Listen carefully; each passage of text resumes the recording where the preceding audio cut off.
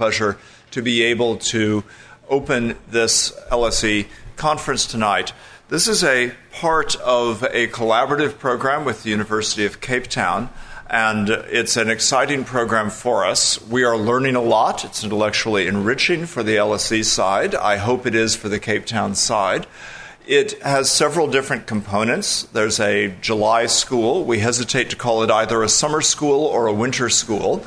And based on UK standards, we've had summer for the last 2 days and winter is coming.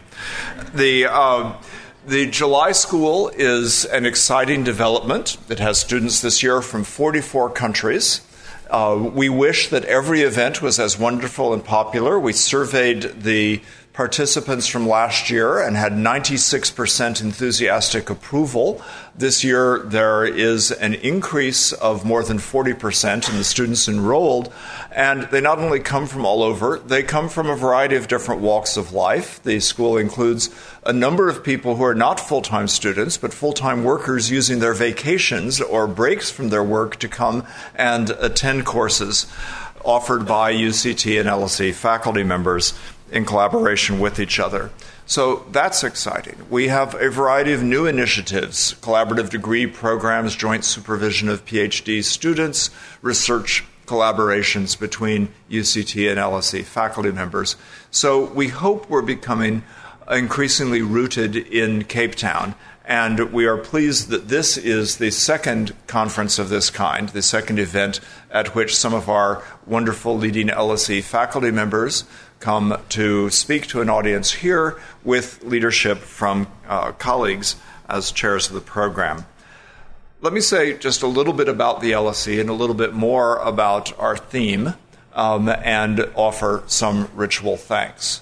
First, most of you will have heard of the LSE, and that's not its full name. It's the London School of Economics and Political Science, and it was founded back at the end of the 19th century to be innovative, but also to be supportive across a variety of social needs, to work on issues of local administration, to work on issues of infrastructure, and in due course of public administration across a variety of different fields, themes that are important today. In fact, today we have sometimes a worry that there aren't the educated leaders, but that there also isn't the ideal of public service that has sometimes been important. We really need that. We need it in South Africa, where the effort to build the country is dependent on people who both have the skills and education and have the commitment to public service and to working on behalf of the common good.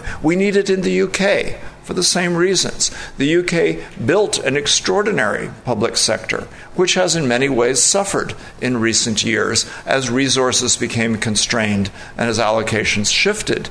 We benefit from public-private partnerships, but public-private partnerships aren't just obvious sorts of collaborations where you say, right, we have corporations in the private sector, we have government agencies, let them work together. They require their own skills, their own knowledge to be able to run public-private partnerships effectively is something that we hope we can support. We support this through research and trying to understand the conditions of effectively working for the common good from the private sector, from civil society and NGOs, or in government. We support this also with educational programs in which we train a number of wonderfully talented students. The LSE started really as London began to become one of the world's first mega cities. So a lot of energy at the LSE went into making sure it had public transport, that it worked on poverty programs and slum clearance, that it worked to improve educational opportunities, that it worked on social welfare issues. These are all themes that haven't gone away, but they've changed. They are still urban themes in which the growth of a city is a growth of the kinds of opportunities that are available for some, but also often of inequality and exclusion and a geography of opportunity and poverty. And so the mission of trying to work to create chances for everyone is still a very current event. But it's not just cities, it's globalization. It is an international economy, a set of international relations, and it is new structures at the national level as national governments contend with a variety of different challenges over time. So we're happy at the LSE to still be useful. We're occasionally sorry that we're still useful for some of the old problems that haven't been fixed. We haven't eradicated poverty. 120 years of trying, and we're still trying. The issues are deep, they're challenging, and they're ones that engage us as intellectuals in our research and engage us as teachers in educational programs, but they are above all public issues. And part of the LSE's history, part of its DNA, if you will, has been to be publicly engaged. We are not a university that sees itself as set apart from the rest of society. We're a university that sees ourselves directly and constantly engaged in urban life, in national life, in international life, and in the effort to address problems wherever they may exist.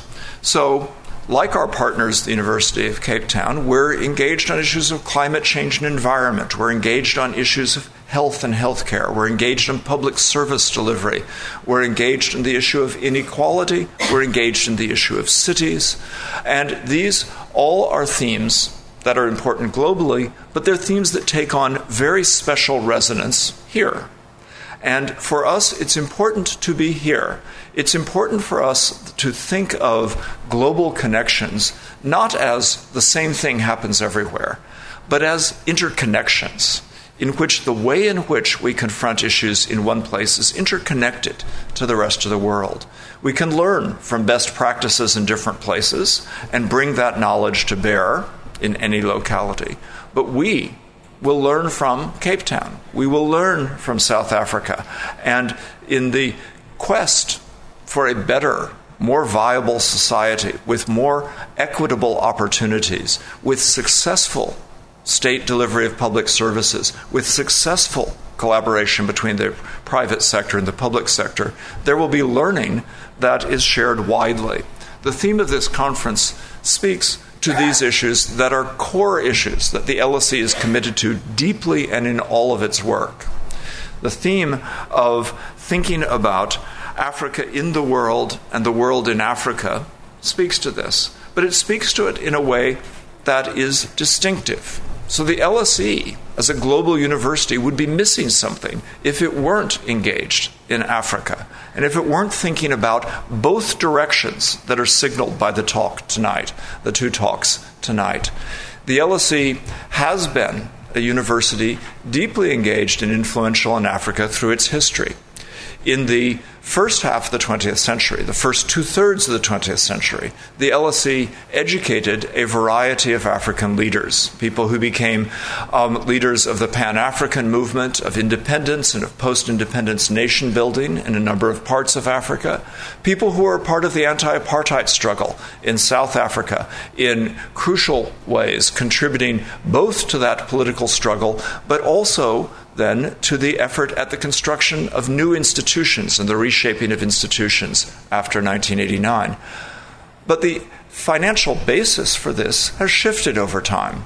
Governments were pivotal at one time. The UK government sponsored students, the Commonwealth sponsored students, and we still have a variety of scholarships that we're pleased exist, like the Chevening scholarships. But increasingly, the LSE has become expensive. And this is an issue for creating opportunities for African students, as for others, and we're pleased that there are private donors, alumni and others, who underwrite places for students who can bring exceptional talent and dedication and motivation to an LSE education and to putting that LSE education to work afterwards. So we are part of Africa in our own special way, as a UK university, but one that has educated Julius Nyerere, educated Kwame Nkrumah, educated a variety of leaders in South Africa. And while we're proud of that history, we're aware that the present is a different set of circumstances. And so we want to work with South African colleagues. We want still to have more South African students and expand that line of contribution. But we also want to be part of life here, contributing to the ways in which knowledge is brought to bear on basic social issues. We're proud that our alumni are working on this in a variety of settings. We're proud to be here. Now that relates to the theme because it's always been the case, and it is especially the case today, that Africa is not isolated. What happens here is constantly the result of what goes on in a set of global interconnections. That's more evident in South Africa than probably in any other country of the world. The extent to which the national, the international are interwoven in the history of the country and interwoven today. The themes of Africa and the world in Africa suggest two sides to this. And they both involve things that I think our distinguished colleagues will illuminate and open up for us. But they both involve things that we need to think more about. We have a sort of habits. We have habits of mind to think about this. We have habits of mind to think about the colonial history or about global capitalist financial connections. We have habits of mind to think, right, there's this foreign introduction of capital, a foreign introduction of business, a foreign introduction, but it's not foreign. It's indigenous too. It is part of a common process in which South Africa participates.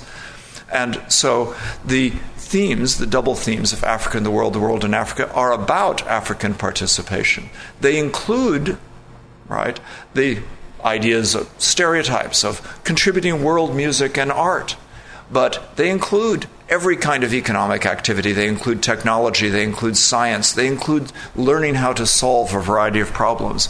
If the world successfully addresses climate change, and I say if because it's by no means guaranteed, it will do this in significant part in Africa and on the basis of African knowledge.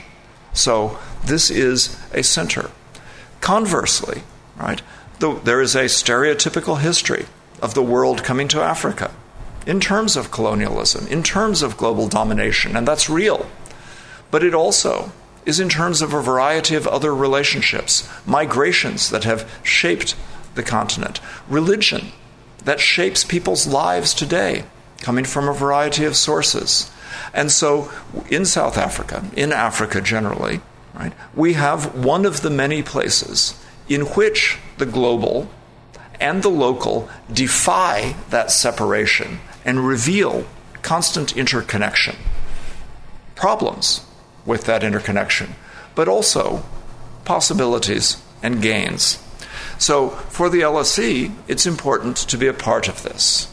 We're pleased to be building an Africa Center, not simply to study history of Africa. We will study history of Africa, we do, but to be engaged in building bridges in all the different subjects we work in law, in management, in economics, in social policy, in international relations, in a host of different fields, to be engaging the African path to the future. And to be engaging this alongside our engagements in Brazil, in China, in India, in other places, because each of these holds lessons for the rest. Because this entwined global history is a history of tackling particular challenges in particular places, but with interconnections and with the ability to learn from each other. So that I hope that the LSE-UCT partnership is part of this effort for us all to learn together things that we wouldn't learn in isolation or separation, and be able to solve problems that we can solve better from global knowledge. Let me give a few thanks before I conclude with thanks to our speakers. First of all, thanks to all of you who made time to be here. Thanks to LSE alumni who came out and are part of this. We're pleased to have nearly 500 South African alumni and to have a number of you in this audience. But we're pleased also to connect to a range of people who are not LSE alumni, not even necessarily UCT alumni, but interested in this. A third ingredient to the LSE's history, along with teaching and research, has always been public engagement. the university has always reached out to try to be a part of public life. It has always been active in maintaining public engagement, not just academic engagement, around basic issues. And tonight is an example of this. Thank you all for being here and being a part of this.